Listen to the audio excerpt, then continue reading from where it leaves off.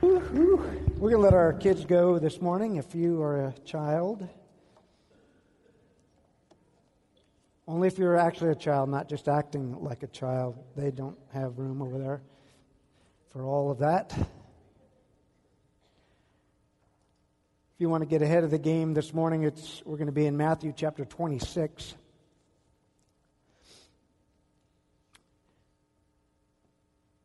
I want to share this morning about kind of this contrast that most people don't want to deal with in their lives, and that's brokenness. I see a world around that wants blessing and favor and promotion, and they want all the good benefits, but what happens when God calls us to something hard? What happens when God calls us to a brokenness on purpose? That it's not an accident, but it's on purpose, and it's hard, and you may not see the benefit in it, and yet there is benefit in that brokenness. And the reason why this is so important is you have to ask yourself this morning, what kind of a person do you want to be? Person of integrity? You want to be a person of high character? You want to be a person that has godly values? Or do you just want to be successful? I know successful people that will do whatever it takes, and that means sometimes you can step on people. That means you'll lie, you'll cheat, you'll steal to whatever gets you ahead, and that is not what God has called us to be. God has called us to be fruitful people. God has called us to be faithful people. And it doesn't mean we can't be successful, but I'll tell you what, all that charisma and all that stuff, that may get you in the room and that may get you the job, but character is what keeps you the job. Character is what keeps your relationships. Character is what sustains your marriage. Character is what you want to pass on to your children. Not just charisma, because charisma can come and go, but without character, you're going to find yourself in a deficit that you don't want to find yourself in. And so you kind of have to ask yourself, what kind of a person do you want to be this morning? Do you want to be the ketchup bottle that the only way that good stuff comes out of you, your life gets turned upside down? Do you want to be the Walmart flashlight that you got to get whacked a few times before you actually work? Or do you want to be a tube of toothpaste that when it gets squeezed, we see what comes out? Because that's truly our life. When we get squeezed, we see what comes out. When pressure is applied to your life, we see what comes out. What comes out of you when the pressure gets applied? Anger, fear, frustration,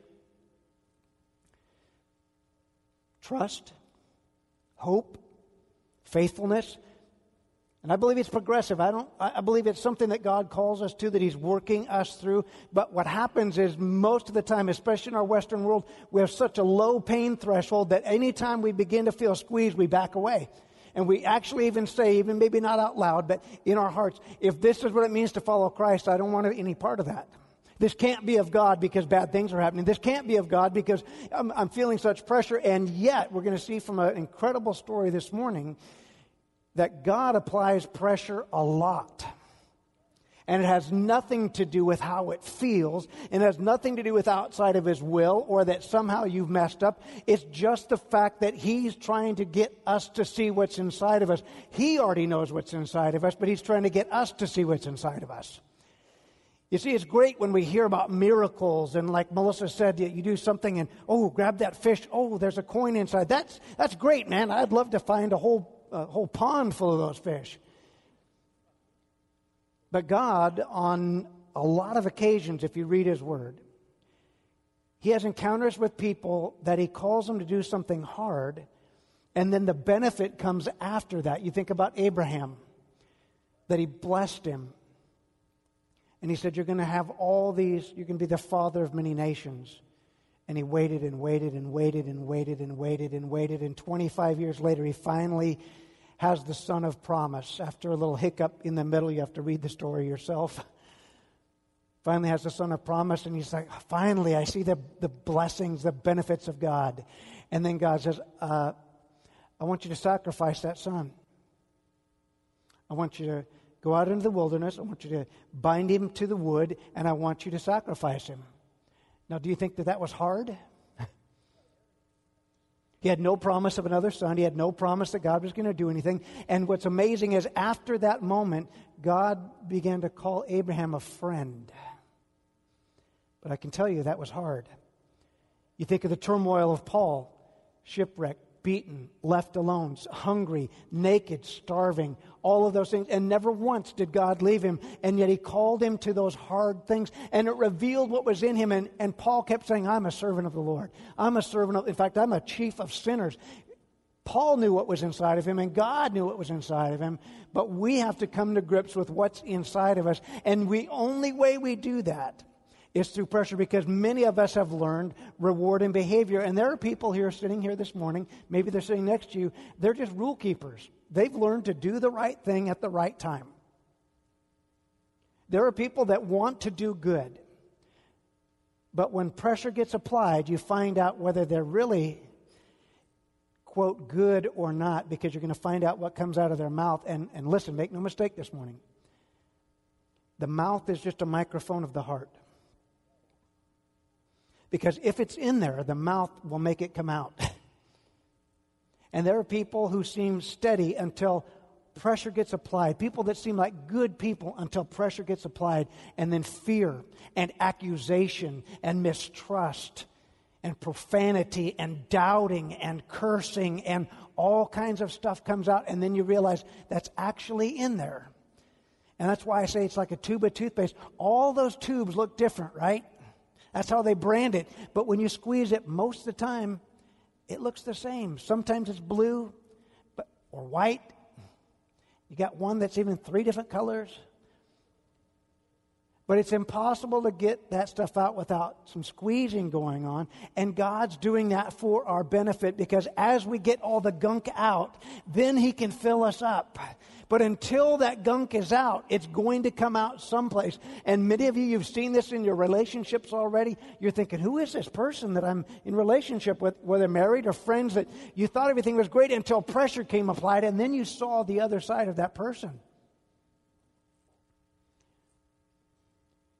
And that can be either good or bad. Because I believe that hard times don't make our character, hard times reveal our character of what's inside. And so I hope that you can get this morning. I hope that you understand that it is our job to be people of character. If we're going to follow God, we should be people of godly character. It's not enough to just attend on a Sunday. It's not enough to just wear the T-shirt, sing the songs without having the lifestyle. And that's the problem. It requires pressure as He begins to show what's inside of you that needs to be changed. And the only way He can do that, it'd be great if He could just say, poof. But He realizes this is over time. Stuff's going to happen in your life. And then we're going to find out what happens. What are you going to say? What are you going to do? How are you going to respond? What's inside of you? Even Jesus had to deal with this. What comes out when pressure is applied to you? So Matthew chapter 26, here we go. Jesus is getting ready for His final week, and He calls all of His buddies together, and they go to this place called Gethsemane, which is an olive orchard. And they call it a garden, but it's not like there was, food there. It was just an olive garden.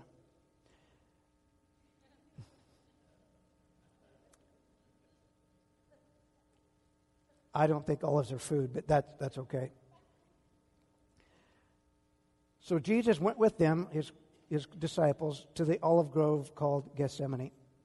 He said, I want you to sit here while I go over there and pray. See, He realized get this right off the bat. Come on, tune in this morning. He realized He Himself had to make a decision that nobody else could make for Him. Did you ever wonder that? And part of that is what happens when we get squeezed. Many times when pressure comes, we want somebody else to make the decision. It's almost like being in the NFL where you have to decide, do you want to receive the kickoff? Do you want to kick off? And you, with your feelings and that intense pressure, you decide to defer. Well, I don't know. You decide. And I love my wife. She is everything that I need and want, and yet we are so different at times. It is amazing. And on purpose, because God gave me what I needed. He knew I didn't need another one of me. I would be a mess if I had another one of me. But if you're married, you've probably had a situation like this where you have a very loving spouse, whether it's your husband or your wife or this person that you're in relationship with. And you find out how different you are because of your personality and also your speech patterns. And we've had many of these conversations that go something like this. Hey, let's go get something to eat. Now, you hear the murmur going through the crowd? Get in the car. We're loving each other. We're going to go out. Nobody has to cook. The food just tastes better when somebody else cooks it. Where do you want to go? I don't care. Great, let's go to Arby's. Oh, I don't like Arby's.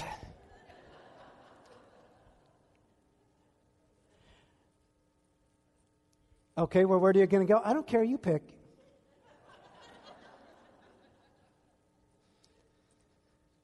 And on and on and on. Right? Because what's happening is she does care.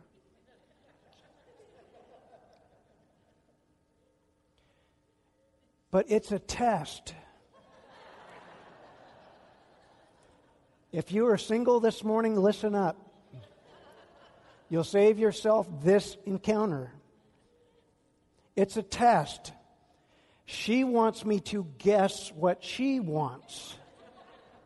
She's not going to tell me because she doesn't care. Now I interpret that. I've learned over our course that when she says, I don't care, what she really means is, I don't care what you want.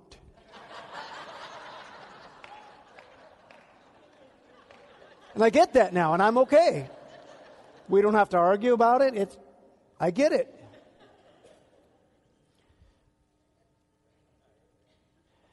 But when you're first married, that gets kind of frustrating because then you're like, well, how about Mexican? No. How about Thai food? No. It sounds like you do care. And the tension rises in the car and you're like, just pick. I really don't care. Just you pick.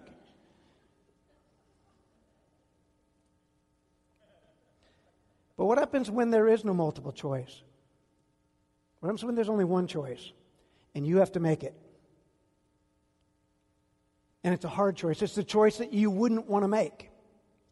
In fact, it's the opposite of the choice that you would make. What happens when it's the hardest choice you'll ever make? And nobody can make it for you. It's not that you don't have friends and it's not that they're not close, but you're the only one that can make this choice. And the hinge for whether you make this choice or not is left in your hands as to what's going to happen next. And in fact, you know that what's going to happen next when you make this decision is going to be hard. It's not going to be easier once you've made the decision. It's not like you've got the pain of a blister or something and then once you pop it, oh, the relief. How about it gets worse? So here's where he's at. He's in the olive grove. He said, I'm going to go over here and I've got to pray. And he took Peter and Zebedee's two sons, James and John, and he became anguished and distressed. Look at this. He knows what's going to happen. He's anguished. He's distressed. Something in his flesh. He knows what's happened. And he tells them, look at this. My soul is crushed with grief to the point of death. I feel like I'm dying. Would you stay here with me and keep watch? My soul is crushed. He went on a little farther and he bowed with his face to the ground and he began to pray, my Father, if it's possible, let this cup of suffering, what's God calling him to? Now this is his son. Wouldn't you think he'd call his son to blessing and honor and favor? And yet, look at what he's calling him to. I'm calling you to do something hard, son. And I've got your back, but it's not going to be easy. Will you let this cup of suffering be taken away from me? Now, this is good. I believe two things. I believe that when hard times come, we need to pray.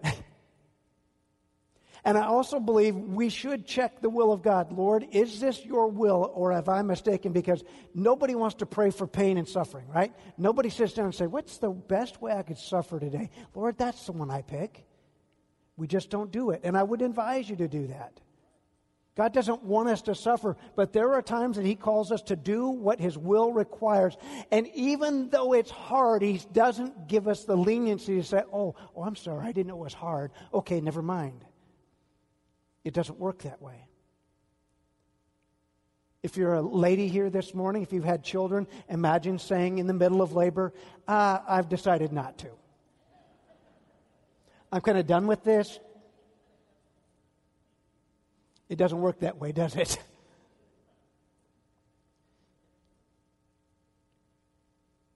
But notice what He does. He asks, Lord, is there any other way? Now, why this is so important is this. I believe that there's a lot of ideas about God in the world today. And so we're talking about Jesus, who is the physical representation of God on the planet. He's God with skin on. And there's many people that believe He's just a good man, He's just a teacher, He's just a rabbi, He's a prophet, He's this. And yet they forget that He is God. And then there's another part of people that say, well, He's God. It was easy for Him to live. He's still flesh. He still feels pain. He has pain receptors. He knows what it means to be hungry. He's had tired feet. He's got calluses on His knees. He knows what dust smells like. He knows what dirty people smell like. He knows what leprosy looks like. He's still human. And that's the weirdness of how God works, is He's 100% God and 100% human. And for you math scholars out there, that's 200%, Pastor. Yeah, just wrap your head around it. I can't explain it. And He knows exactly what's happening. It's not like He's like, oh, I think there's another choice. He knows exactly. I mean, listen, folks. He has seen crucifixions before. It's not like this is a new thing that they did, right?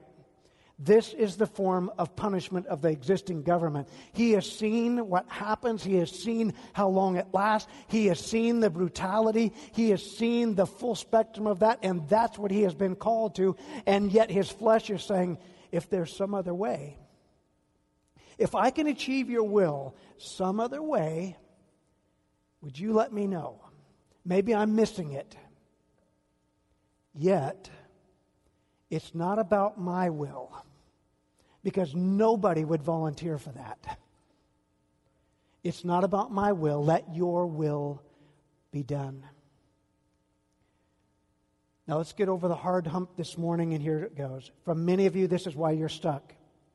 Not only in your faith and in your relationships and with your children and jobs, is you're unwilling to do the hard thing. Because for you, it's all about your will, not His will. And the only way that you're going to get into His favor and blessing and honor and promotion, it's not about keeping the rules. It's not about attending the right amount of times. It's not about being the faithful tither. Those are blessings to us. But if you want to be in the pure will of God, you've got to prepare yourself, and you've got to leave some room in your life for some crushing.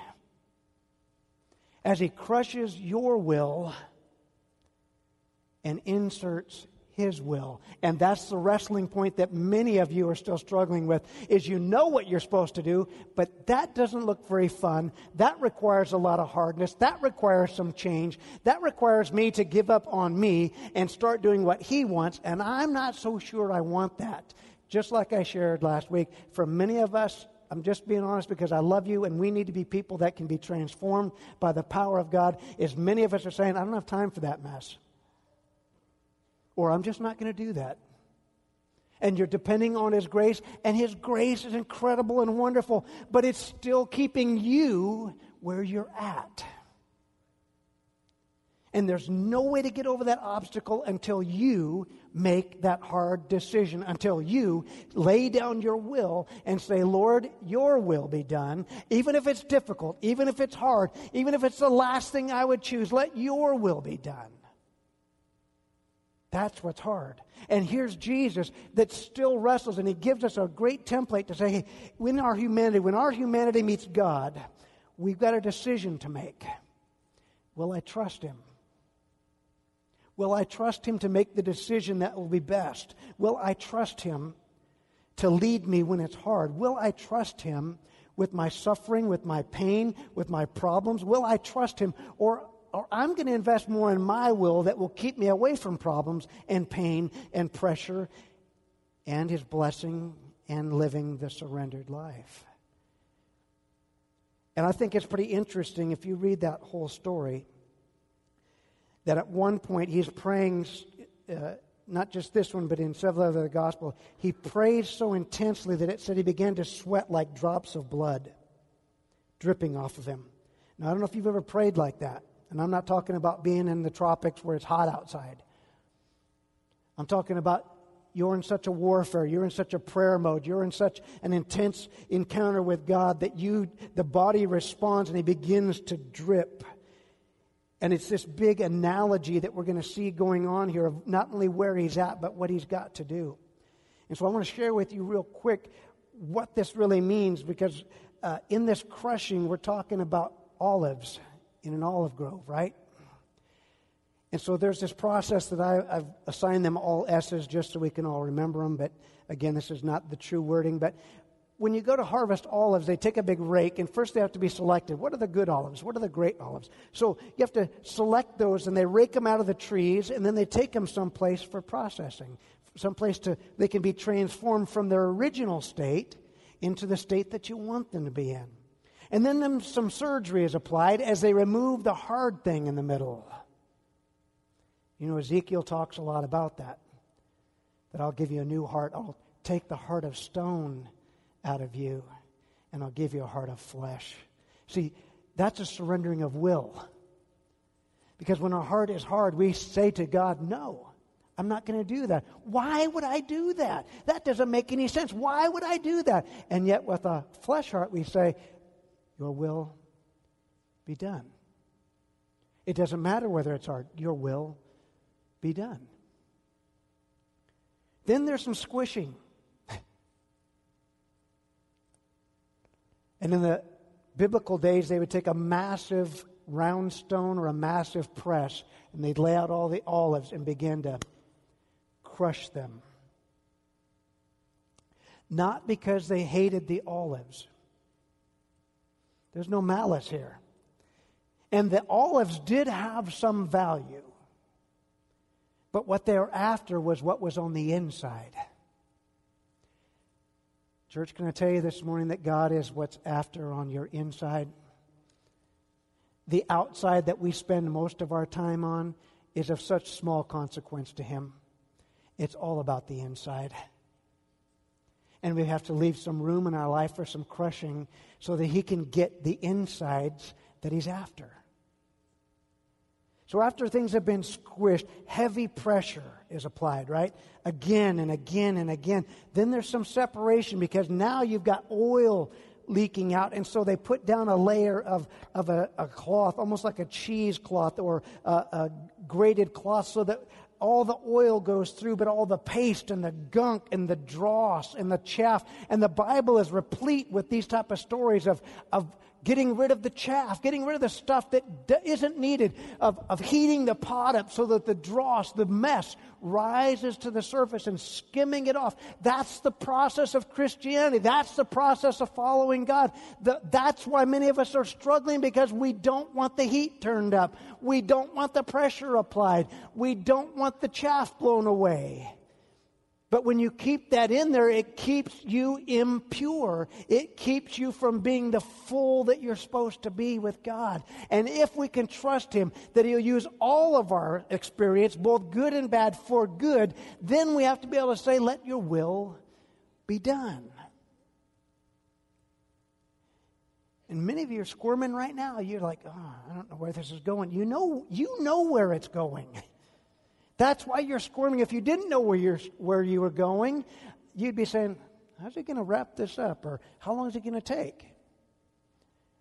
But if you're squirming, you know exactly what I'm talking about. You realize the areas of your life you have not surrendered to His will. And He's never going to stop asking for it. He's going to continue to apply the pressure, not because He hates you, but because He loves you.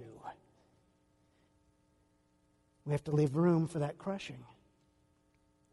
So you get squished and the oil comes out. It drips through the cheesecloth.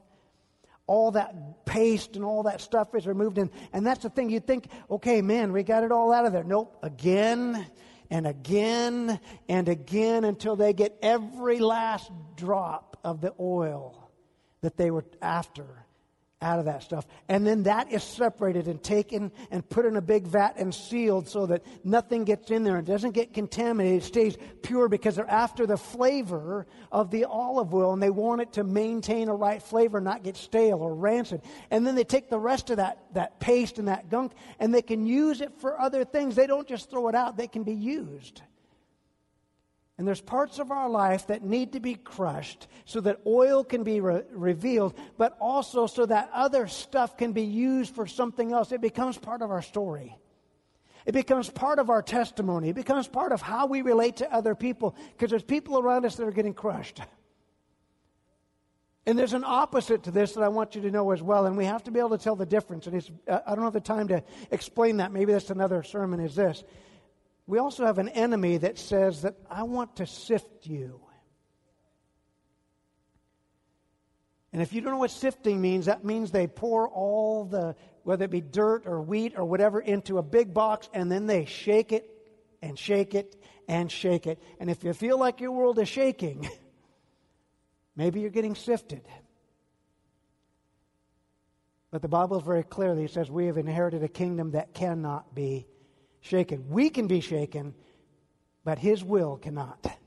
His kingdom cannot. Our lives can be shaken easily, right? All it takes is a doctor's report. All it takes is a bad phone call. All it takes is an unexpected bill. All it takes is a call from a child. All it takes is a new diagnosis. All it takes is, I don't like the weather. And I got to say for just a minute, put the sermon on pause. I find it so interesting that people we're so unique. Melissa and I grew up in the central part of the state where we get a lot of sunshine, about 300 days. And then we moved to central Washington, which was the opposite. We got about the 65 days, right? Got actually more rain than we get here. You're thinking, how can that be? It's possible, I know. But it's amazing how many times I run into people in Longview that complain about the rain. And I'm thinking, how long have you lived here? All my life.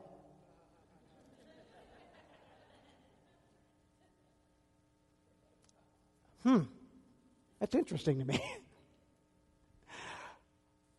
Did you expect that somehow you're hoping for global warming? I mean, what? But even more interesting is about this time of year, if we ever have a week of hot spells, people start to get worried. You know, because we've only got 3 rivers within spitting distance. Oh, God, we got it. Man, I hope it rains. We're going to need that water. It's flowing right over there.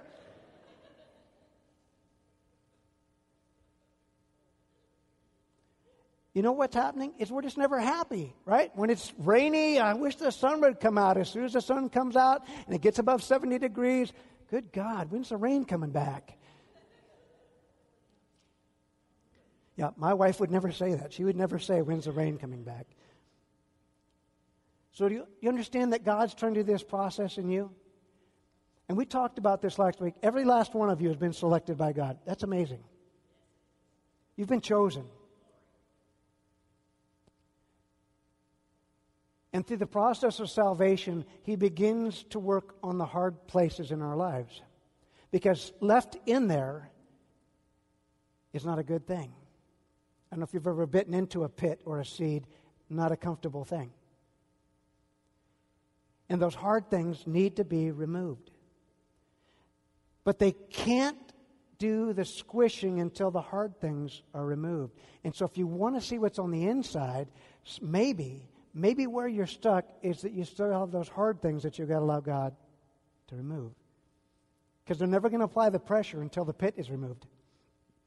But when it does, just understand that the pressure is applied to reveal what's on the inside. Because He considers it precious. He considers it valuable. He considers it more valuable than what's on the outside. See, this is the problem in our American culture. We spend way too much time and put such high value on the outside. And we're becoming a nation of pretty Barbie and Ken people with dead souls. And God would look on the inside and say, wow, they don't line up. He does not want His people to have dead souls. He does not want us to be rock-hard people. I just saw a thing on the local news talking about the fact that Oregon and Washington, really, we don't have much use for making friends. They pulled a bunch of people and said, hey, how are you with making friends? I'm fine. No, I believe some of that's our culture coming from European, Norwegian, Nordic, Finnish, all those where we're just kind of stoic, do it ourselves, pull ourselves up. But at the same time, God has made us to be in relationship with each other. Not to be self-serving, not to be self-motivated, not to be self-centered. He's made us to care for each other and love each other and help each other and bear each other's burden. That's the mark of a Christian. That's the problem, is you can't live that life and then say, oh, I serve God. No, you don't. You serve you. Because sooner or later He's going to ask you to lay down that self, and you're going to have to decide, am I going to do the hard thing or am I going to do the me thing? And the graciousness of God is He'll give you that opportunity again and again and again. We talked about this a few weeks ago. It's no different than an addict, whatever you're addicted to. And don't just think drugs and alcohol. There's many things we're addicted to. But He wants to get you to the point where it's not about what you need in your body, because you just dry out enough, your body won't need it. The question is, when the hard time comes, will you run back to it? Are you going to run back to it? It's not that you need it anymore, but that's your shield. That's your favorite place. Instead of running to Him, you run to it. And He's going to give you that opportunity again and again and again. And when the pressure gets applied, we're going to find out, will you run to Him? Or you run back to your stuff?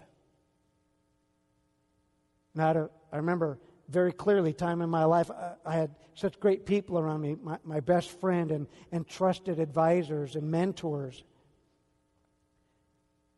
And I was so thankful, and so whenever questions came up, I knew I could call. I knew I could ask. I knew not only would they pray for me, but they would give me an answer that would be best for me and would be the answer that God would want me to do. And I didn't realize how blessed I was until we entered a phase of ministry where I had some hard decisions to make, and I couldn't get a hold of any of those people. I'm thinking, what's going on? What am I going to do? And it was just almost instantaneously. I didn't hear it on the outside, but I sure heard it on the inside. Why are you asking them when you could ask me? It's not that you can't ask your best friend, but he's just human. Why are you running to these people when you've got a God? That's a great question. And it helps solidify that when God says yes, He means yes, whether it's hard or not. And when God says no, He means no, whether it's hard or not. The hard part is when you don't have a clear understanding. That's when we need our friends. That's when we need counselors. And hopefully they would point me to God. Because even human experience is not the same person to person. What may be okay for you and work for you may be the exact wrong thing for me. So understand that He has separated us. He has sealed us. But here's some things I want you to understand this. The will of God for Jesus Christ was the cross. Right?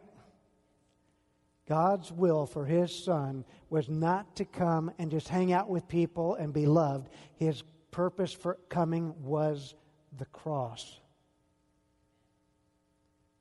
Jesus died physically on that cross, but I'm telling you, He died to His will in Gethsemane.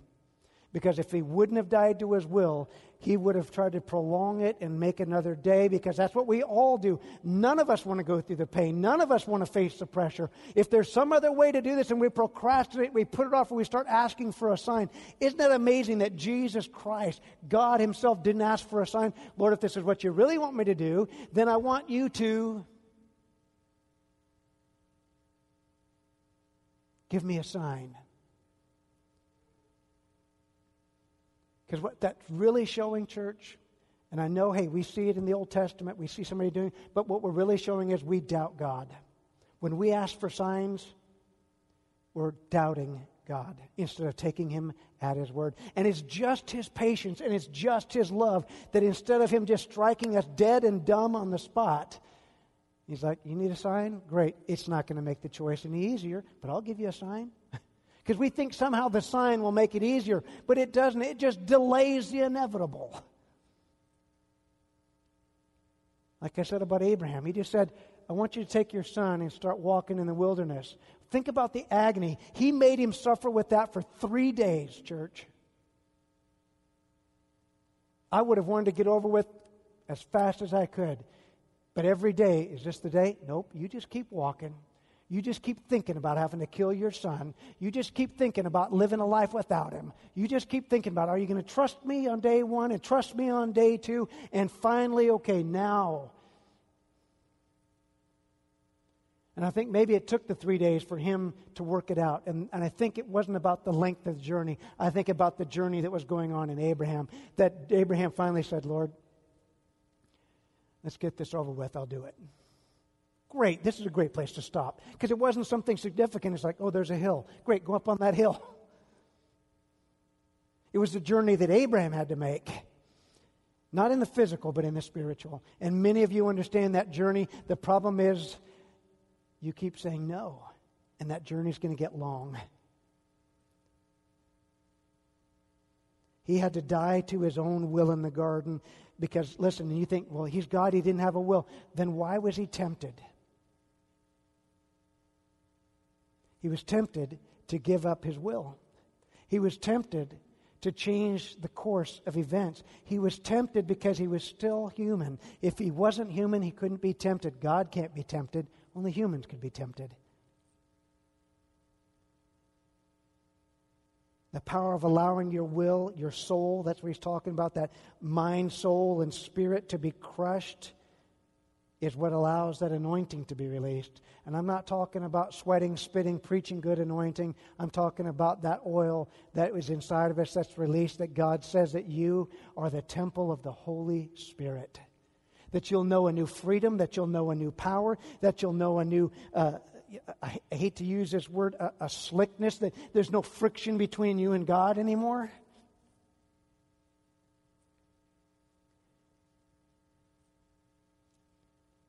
The cost for us is 23 cents per ounce, but the cost for the olive is everything. See, Jesus understood this. The olives in those trees understood it. We're thinking, oh, olive oil, yeah, I can go to Target and get 16 ounces for $3.99. In fact, that's the extra virgin. That's the best, that's the most pure olive oil. I can get that for $3.99. What did it cost the olives? Pulled from where they were, set apart, squished, pit removed, crushed again and again and again to get the purest out of them, and then sealed up.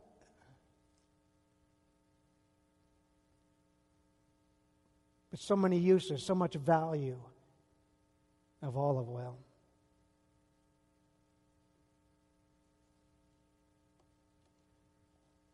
Imagine what our church would look like if we would surrender to the crushing of God.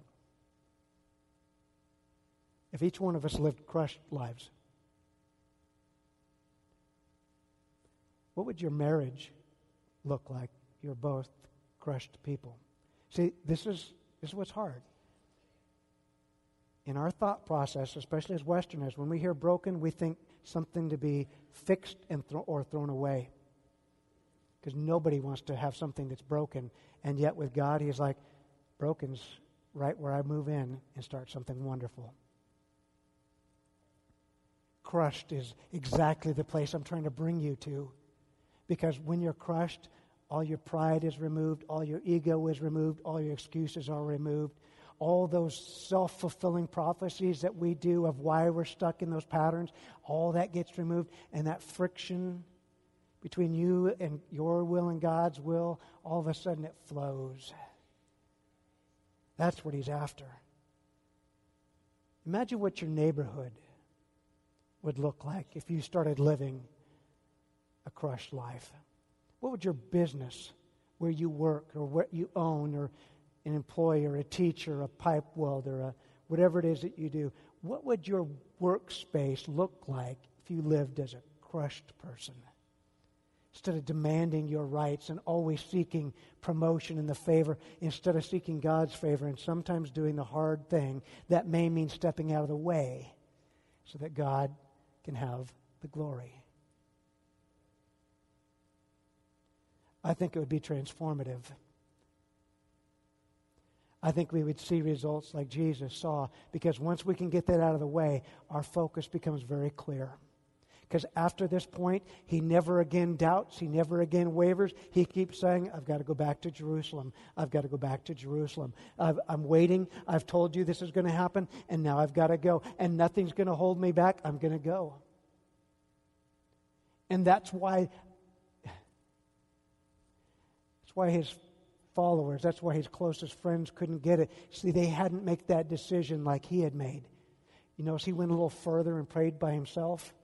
They were just praying, God, I hope this works out. Now, I didn't say that, but I can tell you from their response, they're just praying, God, I hope this works out. I hope He becomes the ruler we all believe Him to be. I hope He's this king that He keeps proclaiming Himself to be. But they didn't have to have that decision of having to have their souls crushed so that they could understand what it's about. In fact, Peter, the one that was his fiercest companion, says, I'm not going to let that happen. Think about that. Jesus has already settled it, saying, your will be done. And Peter steps up and says, I'm not going to let you go to the cross. And when the pressure came, they all fled. And He even told them in advance. He kept telling them, get ready for the pressure, boys. The pressure's coming. And they still have to do it one by one. They have to make their own individual decisions. And Peter failed again and again and again. And the lovely part of the Scripture is this: God still loved him, still pursued him, still reconciled him. In fact, went after him to make sure he didn't think that he had been disqualified. That's the amazing part of our God. So if you've been making wrong choices, don't think, oh, I've just went too far. No, you haven't. But you also haven't avoided the hard choice as well. Imagine what it would be like. You see, there's much more to our Christian life than blessing, favor, promotion, increase. I mean, those are things that can and should happen, but not always. There's no promise of that. The thing that we maybe think is about blessing, maybe God says, that's not a blessing, that's a curse. Our true value can't be found in our original state. If we just lived the life we always lived before Christ afterwards, what did we get saved for? What did we get selected for? Think about that. We pull the olives off the tree and we let them sit on the ground. Oh, I'd hate to change them. You know what they do on the ground? Rot. Because they were given for a special purpose.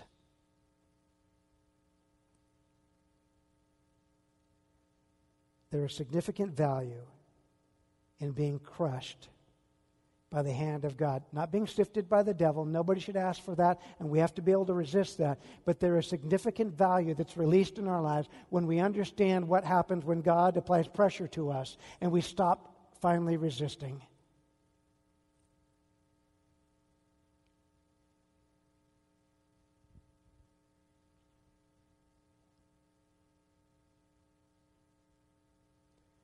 Something that God showed me as I was studying this, not just in the Word, but that process. Because I thought, man, we're talking about tons of force that's being applied, especially modern-day hydraulic presses. Why not just spare the part of pulling the pit out? Obviously, that thing can crush it. But then that hard thing gets broken into lots of pieces and distributed into the rest of what's left over. And instead of one problem, now you've got multiple little seeds of problems. He's like, let's just deal with it now. Let's just take it out. If you can trust me to select you, how about you trust me to remove that thing? You'll actually be, even there's a hole left there where it's been removed, you're still better off than with that thing inside of you. Yes, it's painful. Yes, dying to self isn't fun. Yes, letting go of what used to be our lives. Yes, embracing God's greater purpose is hard and painful, but that's what He's called us to. And I hope you can understand this last part. You see, if you want the will of God for your life, you've got to leave room for the crushing, because God does love your olive, but He's after your oil.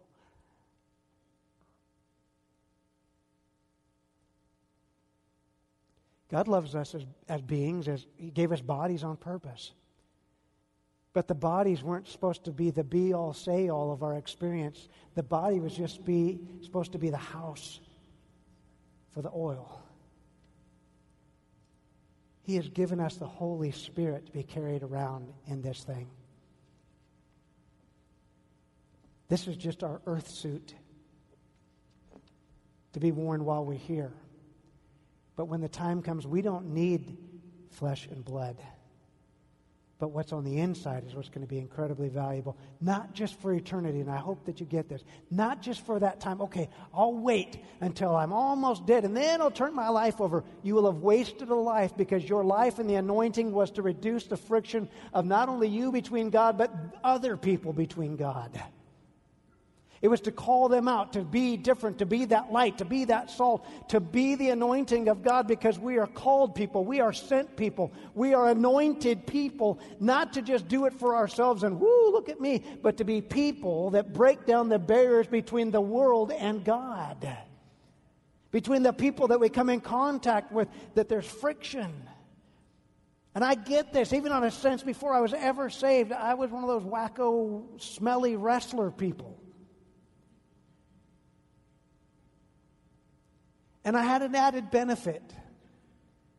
I was a sweaty person.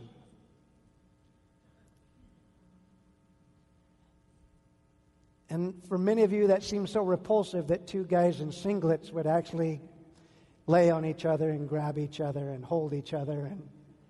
But it was some treasured years of my life. Probably what's wrong with me today. But if you've ever had to deal with that, you realize how hard it is to grip somebody that's covered in a fine lather of sweat.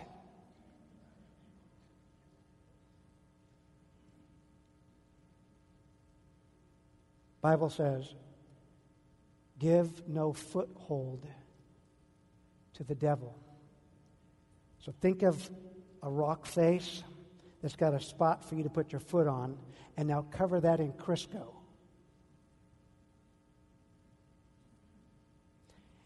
The foothold is still there, but what happens? Can't get a grip. You want how to keep the grip of the enemy and the grip of the world off of you? It's crushing. Releasing that oil in us. God loves your oil or your olive, but He's after your oil, church. Not to take it, but to release it. It's got purpose. It's got value. What's inside of you has purpose and value. Even if it's been hard through all the pain and all that stuff, I get it. But God can take something that was hard and remove it, and God can take something in you and release it and make something valuable and wonderful out of it. But it means we have to leave room for crushing. Here's how to do that, and we'll be out of here.